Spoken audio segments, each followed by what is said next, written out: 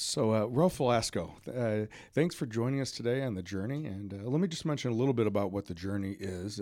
The journey is an opportunity to have just a conversation with individuals who have, throughout their life, maybe either have had obstacles in their life or maybe that they have uh, tran- um, uh, transformed their lives, recreated themselves through whatever means that was. Maybe it was business, maybe it was some kind of setbacks in relationships, or setback financially, or mental health wise, addiction, or whatever that may be. So welcome, and. If you could, maybe just mention a little bit about not only who you are, but if and when you have opportunity for fun, what does Ralph do for fun?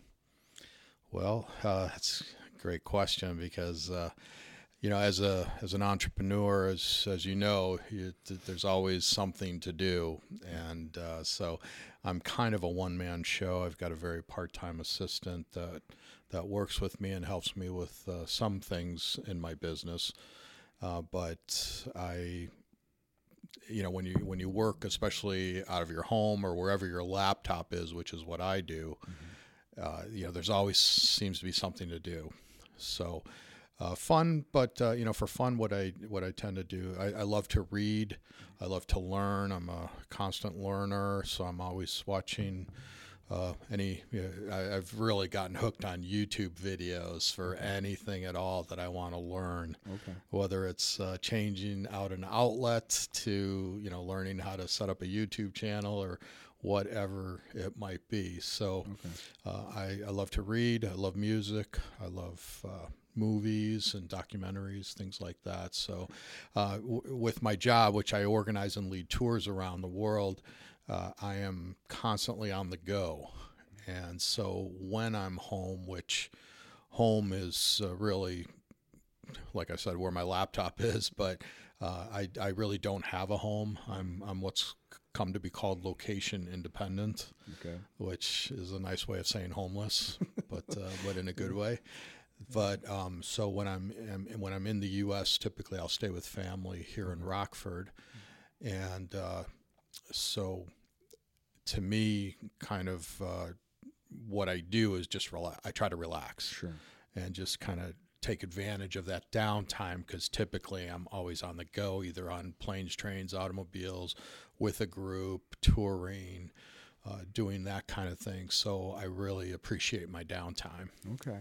You said vocation independent. That's a new term. I'm not familiar with that. What does that mean?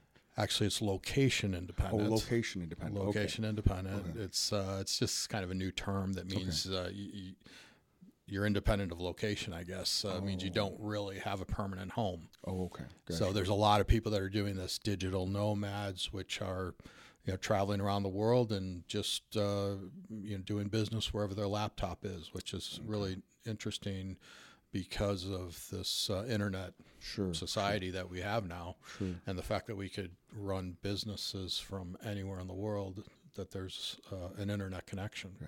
Well, absolutely, and that's such a different than the traditional or historical brick and mortar, or even before brick and mortar, it was tied to the land, right? So all of industry, historically has been about a location. It has been about either originally a piece of land, or if there were hunter-gatherers, that aspect of it, and then later it became more manufacturing, and then that again goes back to buildings and brick and mortar. And now, because of technology, that has, in some aspects, has changed, or at least for some individuals, have allowed them to be not tied to a piece of property, or not tied to that brick and mortar. So, tell us a little bit about your background first. And so, I know for sure you have one sister, and because I've known her, and she's also a therapist, and I've known Vicki for a long time. And so it was just the two of you, and grew up in Park Ridge, right? And what did mom and dad do? Yeah, so I grew up in Park Ridge, which is a suburb of Chicago, and my parents were the first franchisees of Brown's Chicken. It's got to be over 55 years ago now. Quick, interesting story about that. Brown's at the time had 7 stores. It was started by John Brown and Frank Portillo, whose brother, Dick Portillo, started Portillo's Hot Dogs. Okay.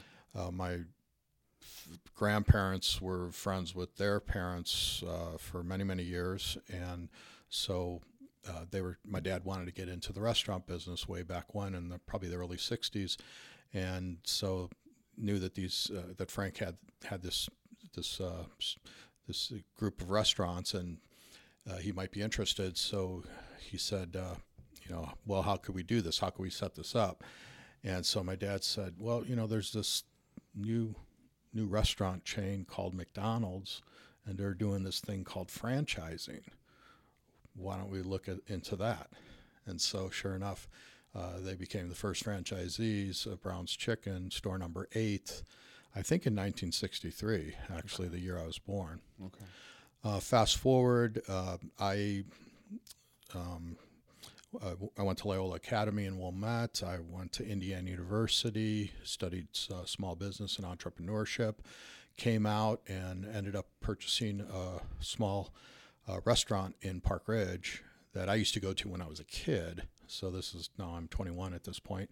So I bought this restaurant. It was a Chicago hot dog stand, and loved it. It was fun, but I sold it after a couple of years. I did a round the world trip. I said, before I do anything else, I'm going to do a round the world trip, which at the time, 1988, was not as easy as it is today. Sure. Theoretically, before the internet, before cell phones, virtually before the wheel. So did that, and then I did a lot of other things, real estate, and I was the marketing director for a division of Fortune 500 company. Then I had my second restaurant, which was 2001 to 4, and I said I was coming up to my end of my 3-year lease, my initial 3-year lease, and it was a matter of deciding, was I going to sign for another 5 years or do something different. Okay. And so I was. The restaurant was doing okay. It was kind of barely breaking even. It was tough because I opened up like 3-4 months right before 9/11 in downtown Chicago, and so people were at that time were pretty skittish about being in the city. Mm-hmm. And I was just a few blocks away from the Sears Tower. Was it next kind of thing? I remember that. So I started, what saved me was I added catering to my business. Okay. And so that ended up being about 50% of my business, which was fantastic.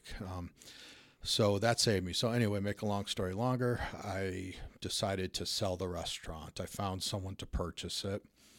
And what I did as I was deciding was I took a yellow pad, and on the left-hand side, I wrote down the things that I thought were negative about the restaurant business.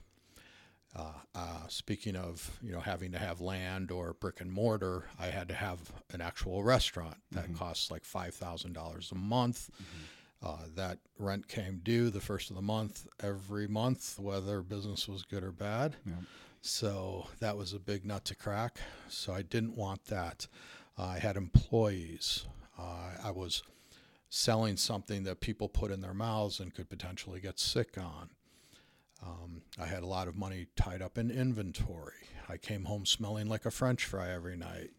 All these things. And so on the right-hand side of the paper, I wrote the opposite of those. I said, I want to work wherever my laptop is. I don't want employees. I want to work for myself. I want to sell a service or a virtual product as opposed to food. And I want to take a shower before work, not after. Mm-hmm. So, and now this was at the dawn of digital photography, so the early 2000s. And so digital cameras were just kind of coming to be.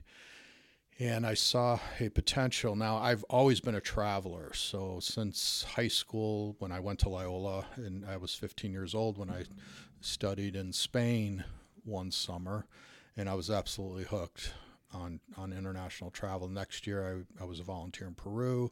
Next year, I volunteered in Venezuela. The following summer, I studied in Mexico City.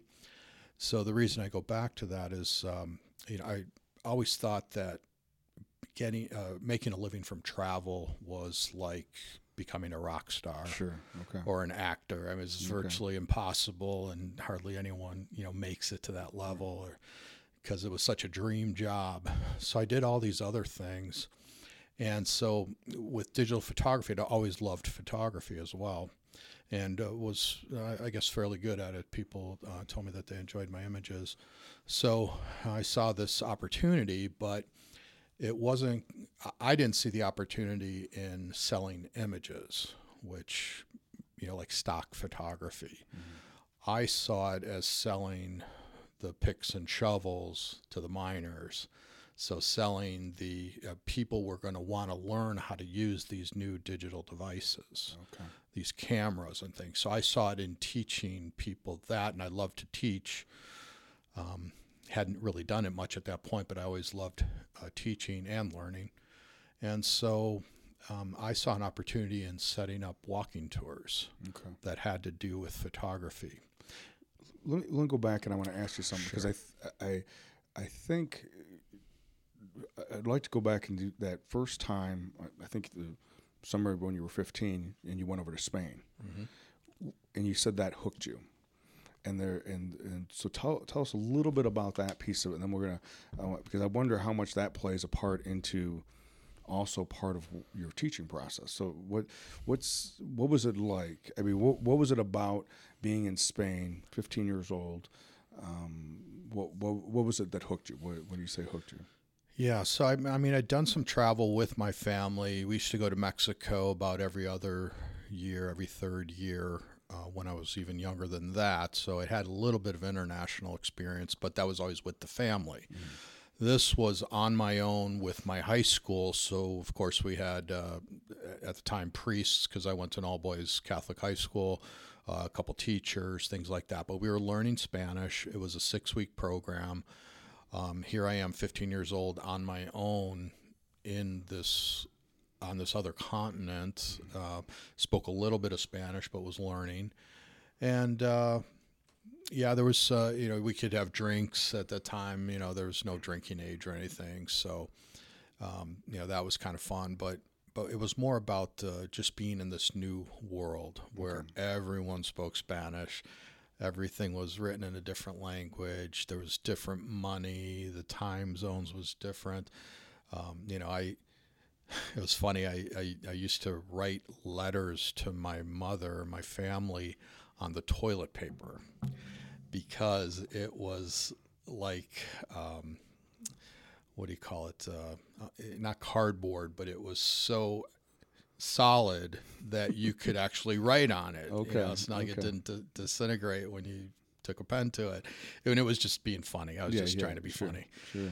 So I just fell in love with that whole idea of seeing incredible things, bullfights, different kinds of food, meeting all these new people, and I was just hooked, especially on Europe, because it was similar, somewhat. It was Western culture, so I could drink the water, it was safe and all these things, but it was still so different. Sure. And there because you've told me many times about your trips, and because it's so much more than the photography piece, and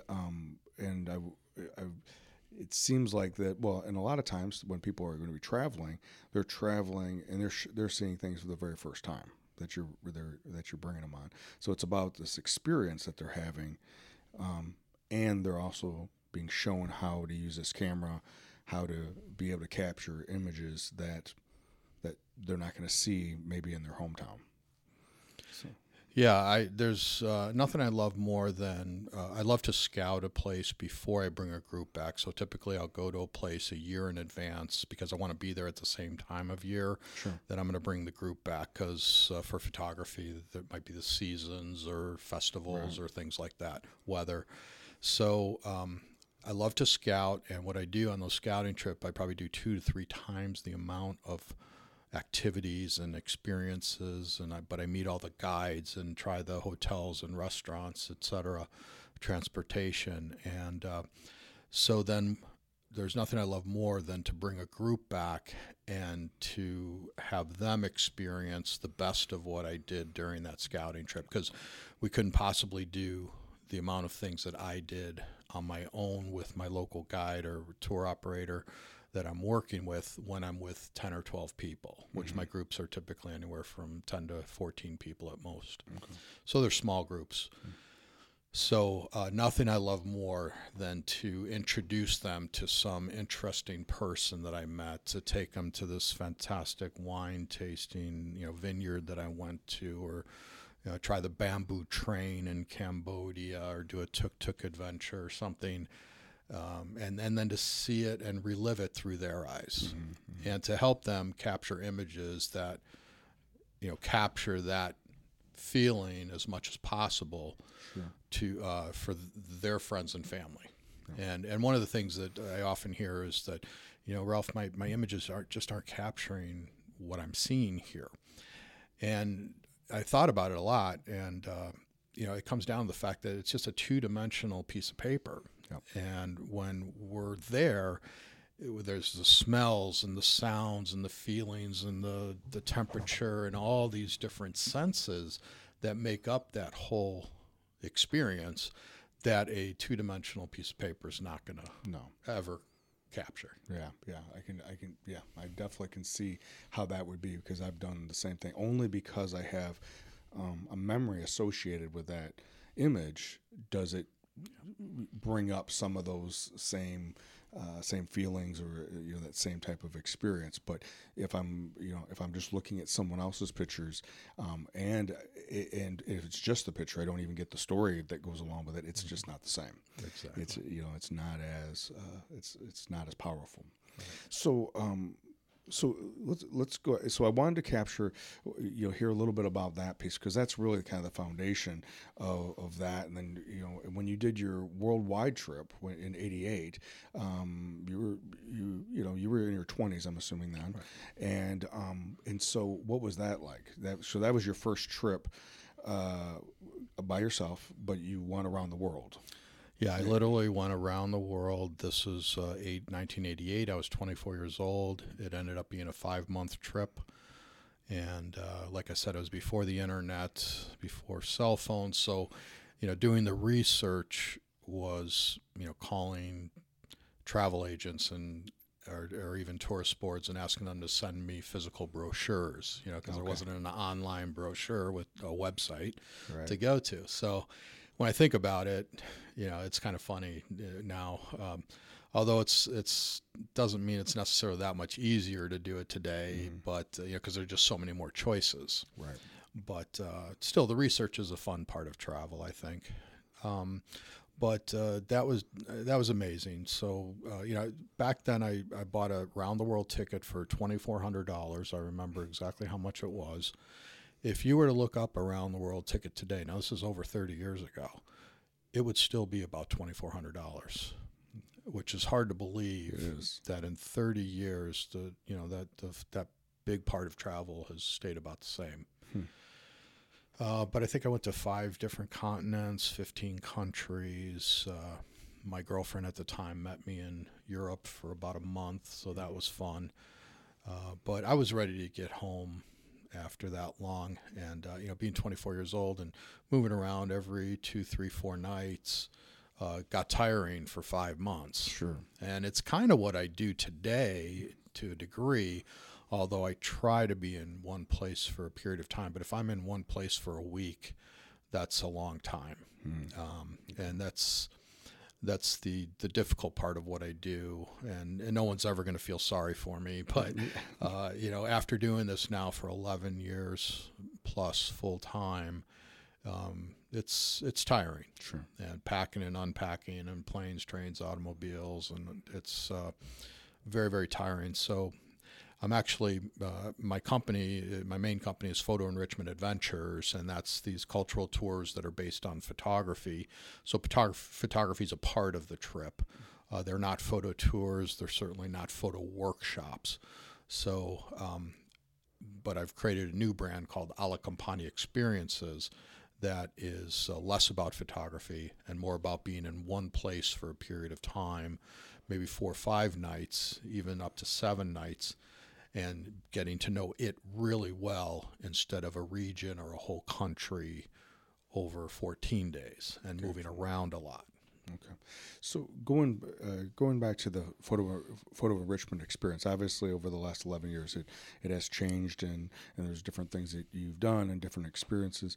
What was that, if you remember back to the very first trip and 11 years ago when you had that, when you planned that trip, and those first group of individuals went on with you? What was that like? Because there had to have been fear and exciting at the same time. Yeah, it was very different because today my trips, I organize them entirely on my own in conjunction with a local tour operator in the destination. Back then, the first trip I ever ran was in conjunction with a very big tour company. So my group of 6 people was a part of a much larger group. And the first trip I did was to the Central European Christmas markets. It was fantastic places: Prague, Munich, Salzburg, all these incredible, Budapest, wonderful locations. But we were at the mercy of the tour company because we were a part of their trip.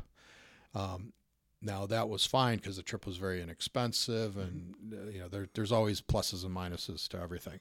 But I learned early on that I want to be in control of when we leave, because they weren't concerned about photography, and being able to get out early for the best light, and getting into smaller little places and local restaurants and having these very intimate experiences, which is what I wanted with my group. There was 40 other people, and it was a big bus. Yeah. But it was a great way for me to sort of get my feet wet and to realize that that's not what I wanted to do. And it was, one of probably the only way that I could have really gotten into it myself. Now, fast forward maybe 2 years after that, and I decided that I didn't want to work with a big company like that, because I think I did one other trip to Egypt with them. But what I did for that was I said, you know what, I'm going to put together my own trip, soup to nuts.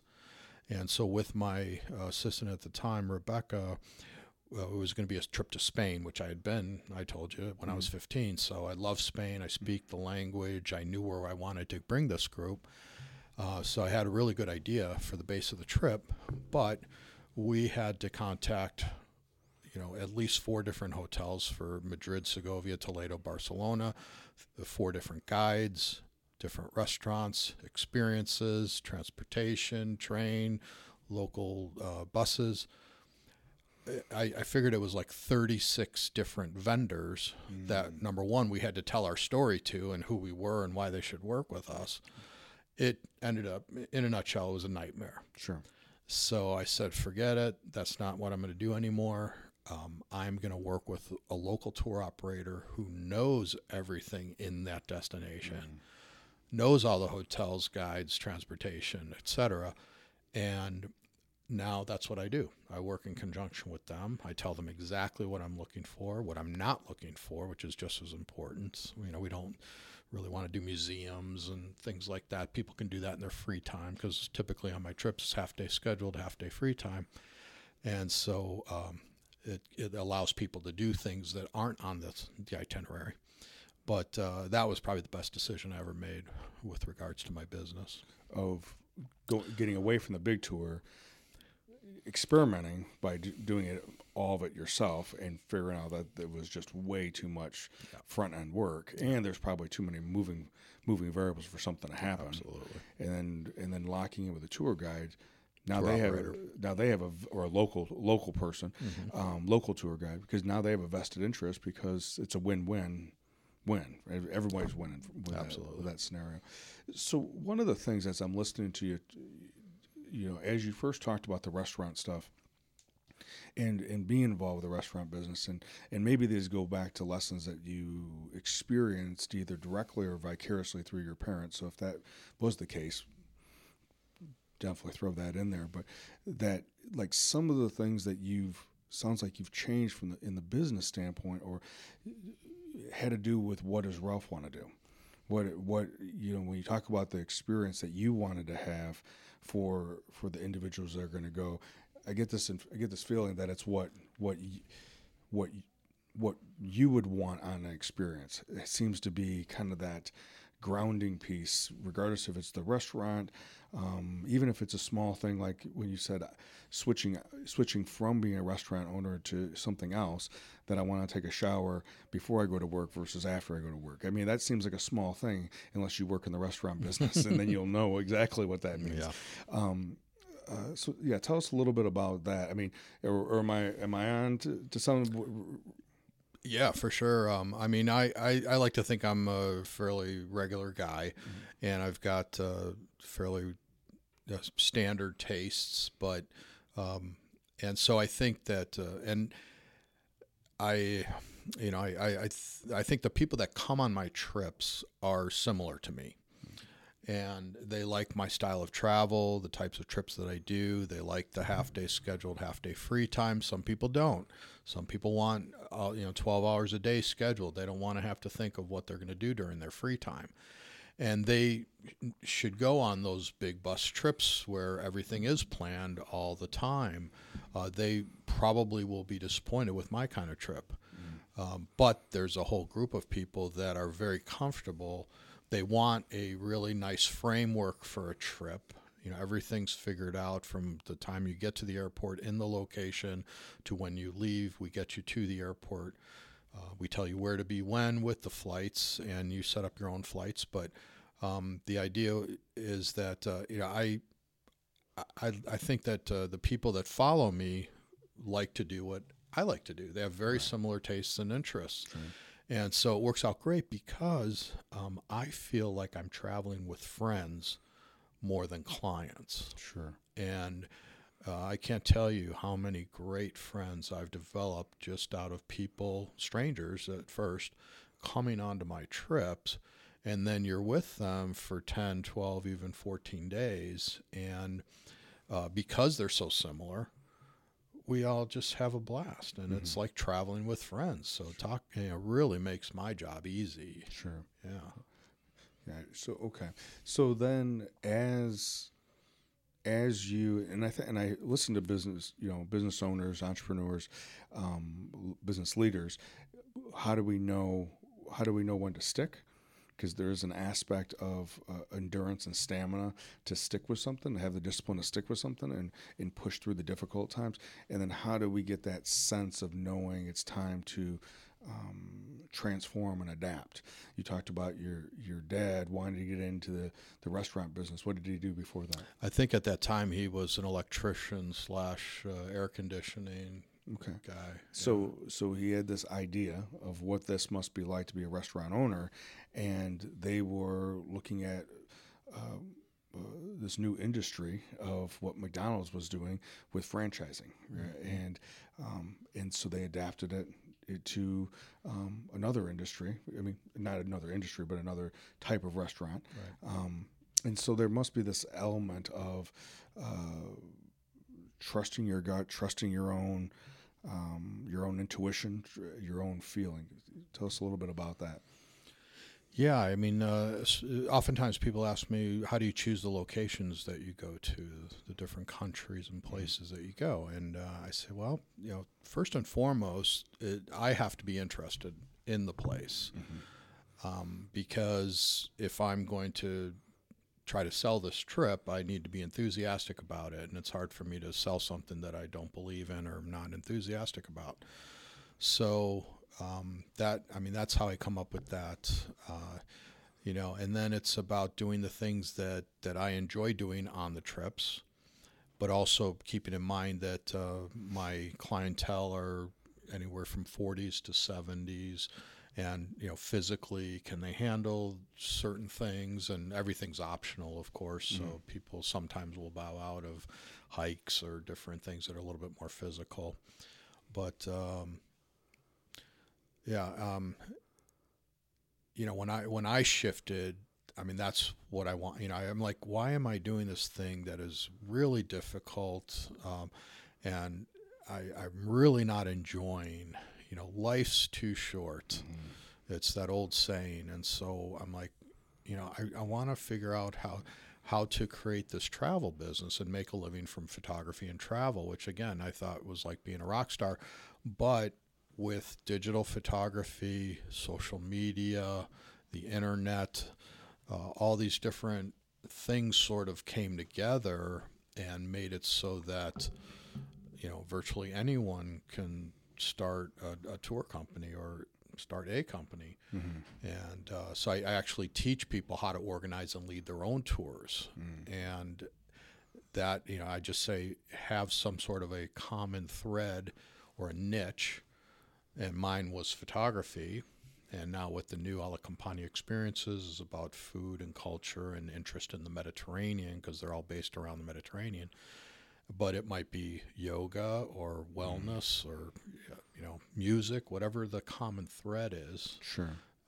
Build a trip around that. So that's kind of what I did. I hope I answered your question. Yeah. No, that, and because I think that is an element, is that the best product or service that we're going to be able to bring to someone else is something that that works for us. It's not only do we have to believe in it, as you said, be enthusiastic about it, but it has to enhance our life as well.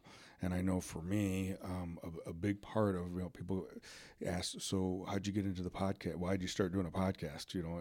And part of it is that I'd been listening to podcasts for the longest time, and that was how I was getting content. And that's how I was learning new information. And so started the idea that back in 2001, when I first opened up KP, I was doing these monthly reflections on just observations. It was just a 2-paragraph newsletter, and because I enjoy hearing people's stories, and that was what I used to give away monthly.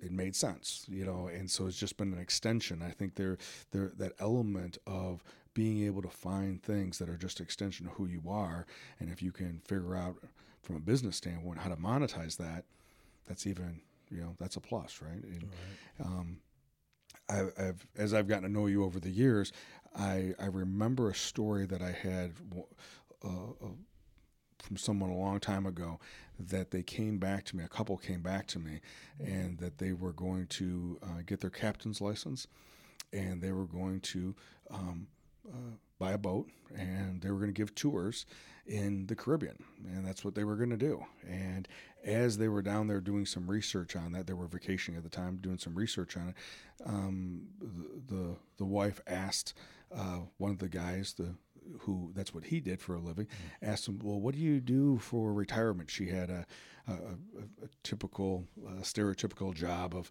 the 401k and the pension, all that type of stuff.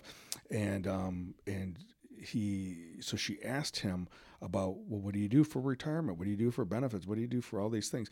Normal questions that people would ask. And he stood, as she told me the story, she kind of stood like he stood on the dock with the boat in the background, probably the sun setting, and goes, where do you think I am? And, he was probably in his early 40s, and he was doing what he would do if he was retired. He just happened to be doing it in his 30s and 40s. So that was their selling point, for them to create the life that they wanted now instead of waiting to some later date. And I think in a lot of ways, when we've met and I've listened to you talk about what you do, that's very, very much the same thing, is that you're living the life you'd be living if you were retired. You just happen to have created into a business. Now, I know that it's still work, and because anytime you do that and you turn something into a business or a job, then there is going to be the element to work, because now it isn't just at leisure. It's there's time limits and constraints and different things like that. But being able to listen to that intuition and knowing when to adapt the business or shift it because something's shifting within you. So before we go and talk about your new adventure, I want to a couple more questions. I know that one of the places that you had gone to numerous tours, was Cuba, and that of probably many countries that you've been to over the 11 years has changed tremendously. So tell us a little bit about how Cuba's changed and how the tours have changed since you've been going. How many tours have you? How many times have you brought people to Cuba? 18 times. 18 now. times Yeah. over the 11 years. Yep. I guess it's been about 9 years that I've been going there. Okay. Yeah, since 2010. And so I used to do 4 tours a year to Cuba. These are fully licensed people-to-people programs. Some people can sneak in through the back door, but of course I would never do that with a group. But there were back 10 years ago, there was really just 1 or 2 really nice hotels in Havana, and now there's more, but there's so much more demand. I don't even know what the numbers are of how much tourism has grown. I think at the time, the whole world's been going to Cuba forever. It's just the Americans that hadn't been since this embargo. But to the Canadians, it's their Florida. They just pop down there, just fly right over the U.S. and go right to Cuba. But now there's better hotels, but the prices are not inexpensive. You would think that Cuba would be very inexpensive, but it's really not that inexpensive. But some of the hotels that we were staying at, because we couldn't get into these big hotels because National Geographic and all these huge tour companies, could pay huge deposits to block out rooms years in advance, and I couldn't compete with that. So we would stay at these more secondary hotels, and they were tired, and they were not great. And so I was getting a fair amount of complaints from clients. They loved the trip, but the hotel was difficult. The hotels we were staying at.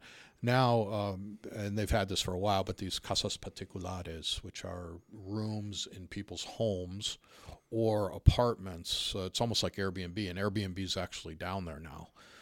They're organizing rooms, but now we found an incredible casa particular, which is these actually different floors with 3 rooms with their own bathrooms. They're apartments. Okay. And they're in a great location, and it's really the only reason I'm still going back, because I was so disappointed with the hotels and I couldn't get into the really nice ones.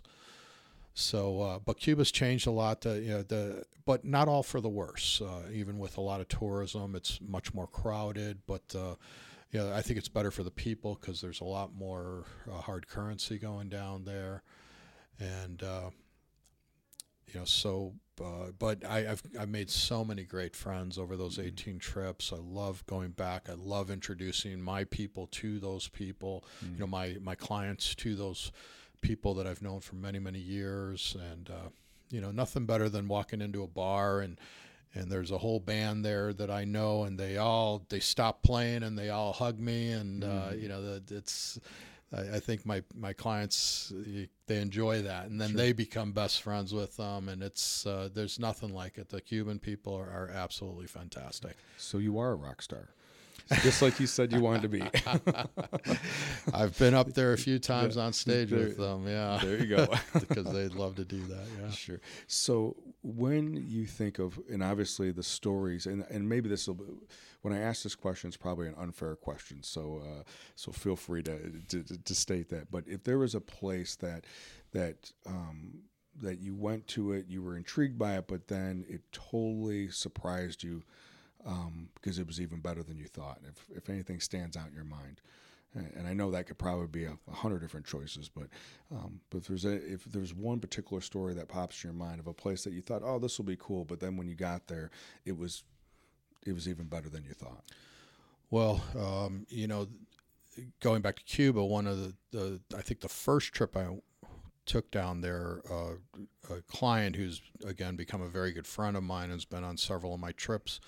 He had always been going to Cambodia, and he had been going for about 10 years. Every year he would go. And he kept saying, you got to go to Cambodia. We got to do it. So we're sitting in Cuba with a third friend of ours, and we're just having a beer. And he says, what's our next trip going to be? We just had such a great time. And he says, let's go to Cambodia. I said, okay, let's do it, because he's been trying to get me to go there forever. So I said, going back to what I was talking about earlier, I said, but I want like 3 or 4 days where I can just do nothing. I want to just sit on the beach because I need that. And he's like, yeah, fine. So went to Cambodia, absolutely loved it. It's now one of my top 3 favorite countries that I've been to. And those other 2 keep rotating, but sure. It's just fantastic. I also do Vietnam, which is right next door, but I always say Cambodia is like Vietnam maybe 15 years ago. But the food is phenomenal. The people are super. The things that you see and the photographs you could take, the landscapes, it's just outstanding. Interesting. Okay. And I think for individuals who have not traveled, I think there's this association with that area of the world, Cambodia and Vietnam, with the horrors of the Vietnam War. And so I don't think the general person actually thinks about visiting there. And I think it's different than if people talk about going to New Zealand or going to Australia or somewhere like that, or even necessarily the Philippines. So that's an interesting that you would definitely say would be one of the top places to. Yeah, don't forget that Cambodia had its own atrocities in the middle 70s with the Khmer Rouge, and so we make that a part of the trip. We go to Tuol Sleng, the S-21, where it was a former grade school that they turned into a prison, and we see where these things actually happen. There's a man there till this day, if he's still alive. He's fairly young. He's probably only 55 or so today, that grew up during that, and he's written a book, and he's there, and he'll talk to you about what actually happened back then. We go to other to the killing fields, which you've probably heard of, and so that's a part of the story. So you could go there and not see those things, but you're not seeing the complete story, because it's about the good and the bad. Right. And it's tough. It's really tough to see those things, but I think my clients are happy that we showed it to them and that they got a feel for that. Well, because like you said, it's part of the story, so then it needs to be part of the experience. There's a depth to it, and then it gives even a greater appreciation for the people then that they meet. Right? Yeah, because when you meet these people and you realize what they lived through and how wonderful they are today, you're like, how could they be like that? And it's just incredible resilience. Yeah. But the fact is, too, that probably 80% of the country wasn't even alive then. It's a very young country, so they didn't have to live through that. But the older folks absolutely did. Sure. It's very tough. Yeah. So going back to, and I know you've over the time have done a lot of different things, a lot of different opportunities. You were saying earlier that you used to have your own podcast, and I know that you've looked into and done some work on creating a documentary. I think you introduced to me the first time I've heard of a sizzle reel. I don't think I had ever heard of that before. And so there's been a lot of different things. Now, this new project that you have, tell us a little bit about that and where did that come from, about creating the experience that it's less about photography and more about being in one location. So tell us a little bit, because that's fairly new. It's less than 2 years old, right? Yeah, really just about a year old. I've been thinking about it for a couple of years, but some of my clients were telling me that they wanted to come on my trips, but when you go to Cambodia or India, Bhutan, Nepal, these places that are literally halfway around the world, you're probably not going to go there for a week. You want to go there and maximize the effort that it took you to get there. So they were asking me for shorter trips, less moving around, less about photography, which again, my trips were never photo tours. And a photo workshop to me is 12 hours a day, all photography all the time. And there's a lot of people that enjoy those kinds of trips. And there's companies that put those together. And it's just not my kind of trip. And so they were asking for a little bit less photography. I want to put the camera down. So I love the Mediterranean. Portugal, Spain, France, Italy, Sicily, and so it's probably my favorite part of the world region. And it's again, my people can drink the water. They don't have to worry about street food and things like that. It's very Western. So I decided to create this series of trips called Alla Campagna Experiences. And it's a bit of an homage to my mother, whose last name is Campagna, or her maiden name is Campagna, which means countryside in Italian. So it means to the countryside. And the idea is to base ourselves in one, maybe two locations over the course of 7 to 10 days. But the location is going to be something like a privately owned castle, or a wine estate, an agriturismo, some really impressive property where the property itself is destination. You may not want to leave. So the first trip's going to be to France's magical Dordogne. That's the name of it, and it's the Dordogne region, southwestern France. We're staying at a private castle. This man's owned it for over 30 years. But we're going to do day trips from there. Of course, we're not just going to sit at the castle for 7 days, but we're about a half day scheduled, half day free time, and we're going to do little day trips to nearby villages, markets, things like that. Free time for people to hang out. It's got a pool, it's got a game room, it's got wine tasting, all kinds of stuff.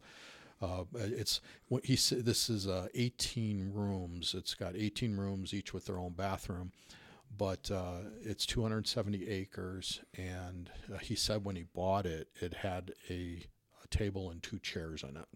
Oh, wow. And can you imagine what it takes to furnish a castle? No. A castle, an 18-bedroom castle. Yeah. Well, now it is chock full of antiques and tapestries, stained glass. He's got the largest private tile collection in the world. Oriental rugs. Every room is incredible. So when you say castle, I have, my head goes back to, King Arthur days and that piece. And then, so are we talking big rooms?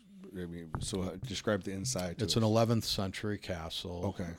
So it's a huge property, and I think it's grown over the years, but the main section of it is, your typical, you look in the dictionary under castle and there's a picture of this place. Sure. Okay. It's really incredible. The rooms aren't necessarily huge, but they're good size, and he's got, they're mostly decorated with all the period sort of furniture and things like that.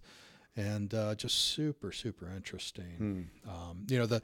The plumbing is, obviously it works, but some of the stairs creak, and you can imagine what it takes to maintain a castle. Sure. I even asked him if it would be possible to bring a group there in March, because I had a particular group that was looking to do something in March, and I said, well, maybe we could go to this castle. And so I asked the owner, I said, hey, Miles, would it be possible? He says, do you have any idea what it takes to heat a castle in March? I said, yeah, okay, you're probably right. We'll find somewhere else. And you said this is in Spain or in France? This is southwestern France, the Dordogne region of France. Gotcha. Okay. Yeah. All right. Yeah, so it's incredible though, and we're going to do little day trips to nearby towns, the villages, Bordeaux and Brantôme and Ribérac, and just go to market days and have some meals at Michelin-starred restaurants and things like that. Gotcha. Of course, we're going to have our cameras with us. I mean, who doesn't? Yeah. But it's not going to be photo walks and image reviews and instruction and those kinds of things that people will find on my photo enrichment adventures trips. Sure. Gotcha. Which I'm still doing. Sure. But just less of. Sure. And a little bit more of a balancing. Yeah. With the two. Gotcha. Exactly. So we've talked about a lot of the upsides of doing this, but like anything that gets turned into a business, there's downsides. And so of those downsides, or of those things that you've had to persist through or develop that level of resiliency to persevere through, what would you say would be some of the downsides? Because it isn't a vacation, right? I mean, for you it isn't. I mean, it's work, so what would you say are a couple of the downsides? Because I think it's important. I want people who are listening to know that, yeah, this is a life that you can have. I mean, maybe it won't be exactly what you're doing with this, but it's about planting seeds about what they could do. But it's not only should we talk about the possibility to create those dreams of that, but then also be aware of the things that you're going to learn along the way. But almost all those things are as a result of some type of difficulty or stress or hardship. So what would you say have been some of the difficult things, or the hardship may be too strong of a word, but difficult things that you've learned? Yeah, well, the biggest negative is try having any sort of a relationship when you're on the road 9 months out of the year internationally in different places. It's virtually impossible. Mm-hmm. I've never been married. I don't have children. It's probably the only way that I could possibly do this is because I don't have a family. Because not many women would put up with their spouse being gone for 9 months out of the year. But that's one of the hardest things, is just not being able to have a stable relationship. It'd be great if I could find someone that could travel with me and be a part of the business and help me. But it's probably needle in a haystack. Sure. The other thing is just I love being in these places, but it's getting there and back. It's the travel part. It's the 14-hour flights and airports and lines and traffic and all those things. People tend to gripe about those things when they do them once a year for their their 2-week vacation that they take. But imagine being on 50 airplanes a year and God knows how many airports and dozens and dozens of hotels and Airbnbs. Last year I got a notification from Airbnb and said, we'd just like to thank you for staying in for 69 nights in Airbnbs in 9 different cities around the world. And so that was just 69 nights in Airbnbs. That didn't even count the probably 200 nights in hotels that I spent as well. Sure. Packing and unpacking every 2-3 nights, maybe sometimes one. So that part of it gets old. Yeah. But I'll be honest with you, there's something that I just got back from San Diego, I told you, and there's something about just sitting on an airplane that makes me super creative. I get some of my best ideas just sitting on airplanes and kind of just working and just for some reason it's like being in the shower, ideas come to me, and so that part of it I don't mind. But it's the waiting at the airports, the lines. Once I'm on that plane, I'm usually okay. Sure. Well, I imagine, like you said earlier, it's probably a way for you to go into that, or you can choose to go into that meditative state and go into that, because the distractions can be less because there's a limited amount of what you can do.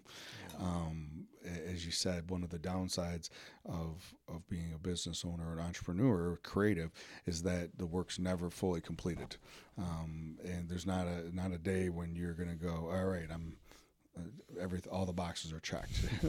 If that's the case, then you probably didn't look around the corner where there's more boxes to look into. But there are that element maybe when you're there, you know what you can do, and you can't do any more than that. Yeah. And so maybe that opens up that opportunity to be creative. Yep. So Ralph, well, let me ask you. Besides the piece of doing your new the new service that you're offering with that new experience, what other things are you have? Anything coming up in 2020? Any new things that you're doing or providing for your clients? Yeah, I mean, the first quarter of the year, I'm almost always speaking at the travel shows here in the U.S. So these are the travel and adventure shows, series of shows. Also at the New York Times Travel Show, so that's coming up. But I'm also working on a YouTube channel that I'm pretty excited about, building a little sort of studio in my mom's basement. Okay. She's got a great little room down there that wasn't being used at all, and so I'm converting it into a YouTube studio. So I'm excited about creating a channel that will talk to mostly baby boomers, which are pretty much my target market right now. So roughly 40s to 70s, even into the 80s year-old people that are interested in travel and basic photography tips. Okay. And we're all photographers. I mean, sure. Whether it's just a smartphone or a high-end DSLR, but the vast majority of us, if not 100% of us these days, have a camera in our pocket. And I'm shooting a lot more with just my iPhone. Mm-hmm. So it'll be basic camera tips, photography tips, but also travel tips. I love making mistakes or learning things, or getting ripped off, and then helping other people not to have that happen to them. Mm-hmm. So that's what I am looking forward to doing, mm-hmm. is teach. Again, it allows me to teach, right? And so I'm looking forward to getting that channel going. It'll be partly about interviews with other travel and photography experts, part of maybe some product and service reviews. It'll be me in the field on these trips or in these places doing some episodes, but also sitting in the studio as well. So I'm really excited about that because what I do is so visual. Yeah. I wanted to do a podcast, and there may be a video podcast that comes out of it, but what I do is so visual. The places I am are so stunning that it only makes sense to have video be a big part of it, and YouTube just makes so much sense. Sure. Well, and again, it's kind of like what you said earlier when we were talking about capturing those elements that would already interest you, that you utilize, and then how do you utilize that platform, how do you utilize that experience, and then bring that to other people. And similar to you spending a lot of time on YouTube learning how to do something new, now you're going to use that platform to be able to share some of your experiences. And I think of an individual, and I'm trying to remember, I'm drawing a blank right now. I think his name was Guy. I'm not 100% positive, but he was an individual who early on when the social media platforms first broke through, his dad was in the liquor business in New York City, and he started doing a YouTube channel on Gary Vaynerchuk. Yes, yeah, that's what Gary. Gary yes, V. Yeah, and it was the wine tasting, and all he did was taste wine and give his opinion or his thoughts about the wine, and it was so useful for people because it was a way of, especially at that time period when wine first became super popular, he was giving tips about his experience with drinking wine, and I think those types of things are so important, and people utilizing that for the ones that want to capture those things. Yeah, for sure. And if I could just briefly say that I've got something huge coming up that perhaps you'll have me on another time. Okay. I can't talk about it right now because I don't want to jinx it or let the cat out of the bag. We've talked about it before, but not publicly. Okay. So I'm really excited about that, and that'll be a part of this YouTube channel as well. And that's possibly in 20 as well? Hopefully this will happen in early 2020, yes. Okay, perfect. Yes. Well, Ralph, as we wrap up today, and for anybody who may be listening, either from a business standpoint or want to experience one of your trips, what would, or someone who wants to create their own, taking their dream and bring it into a possibility, what would you want to share with somebody as we part today? Where people can find me? You mean, definitely that. But before that, individuals who want to experience more than just what they're used to, or from a business standpoint of creating, living their dream of doing something. What would you share with them? One of the big lessons that I learned when I went from that second restaurant back in 2004, and I had to make that decision. It was very, very difficult starting this business from scratch, especially at that time, which was essentially before social media. Mm-hmm. We're talking 2006, 2007, before things really started happening with that, which makes it easier now. But it's just to be persistent. Mm-hmm. I burned all the bridges. Mm-hmm. I found that over my life I tried many, many things, but I always had a fallback. Mm. And they tell you, always have a fallback. Well, I think sometimes that can go against you because it makes you not push as hard after that thing that you really want because you always got a fallback. Yeah. So I burned the bridges and I had to make this thing work. Sure. And so that would be my biggest takeaway. Okay. And knowing you as long as I've known you, I think that not that doesn't come with its own stress, but I do think that is, I think that's 100% key because I've seen you experience that, and you have to make it work and figure it out, and that's also where that listening to that intuition and that creativity comes in, and where that next thing for you to do comes from it. Mm-hmm. So if people want to get a hold of you to learn more about what you're doing, or maybe even want to book a trip, what's the best way for them to get a hold of you? Sure. So my main websites are photoenrichment.com, and my new Alla Campagna experiences are at allacampagna.com. And I'll just spell that quickly. Hopefully you'll put maybe a link in the show notes. ALLACAMPAGNA.com. And that's where people can find me. Also look for me on Facebook. I've got, at Ralph Velasco on all the social media networks, at Photo Enrichment, and at Alla Campagna as well. So trying to get more active on social media, so hopefully people can follow along, especially on Instagram and Facebook. Perfect. For those kinds of things. All right. Yeah. Well, Ralph, thanks for being here. And as always, when we get together, I always love to hear about your trips and where you've been and what you're going to go and do next. So, I appreciate you having me on, Kevin. So, thank you. Thanks a lot. So thank you very much for being with us today. And as we listen to Ralph tell his story about how he wanted to live a life and live a life that he wanted versus being fit into a box. I think some of those lessons that he talked about, but most importantly, this idea of persistence, that and being able to burn those boats and burn those bridges, so that it's not easy to go back to. There's something to be said about that, about not playing with a safety net. So thank you very much. I appreciate you being with us today, and I'll look forward to seeing you next week.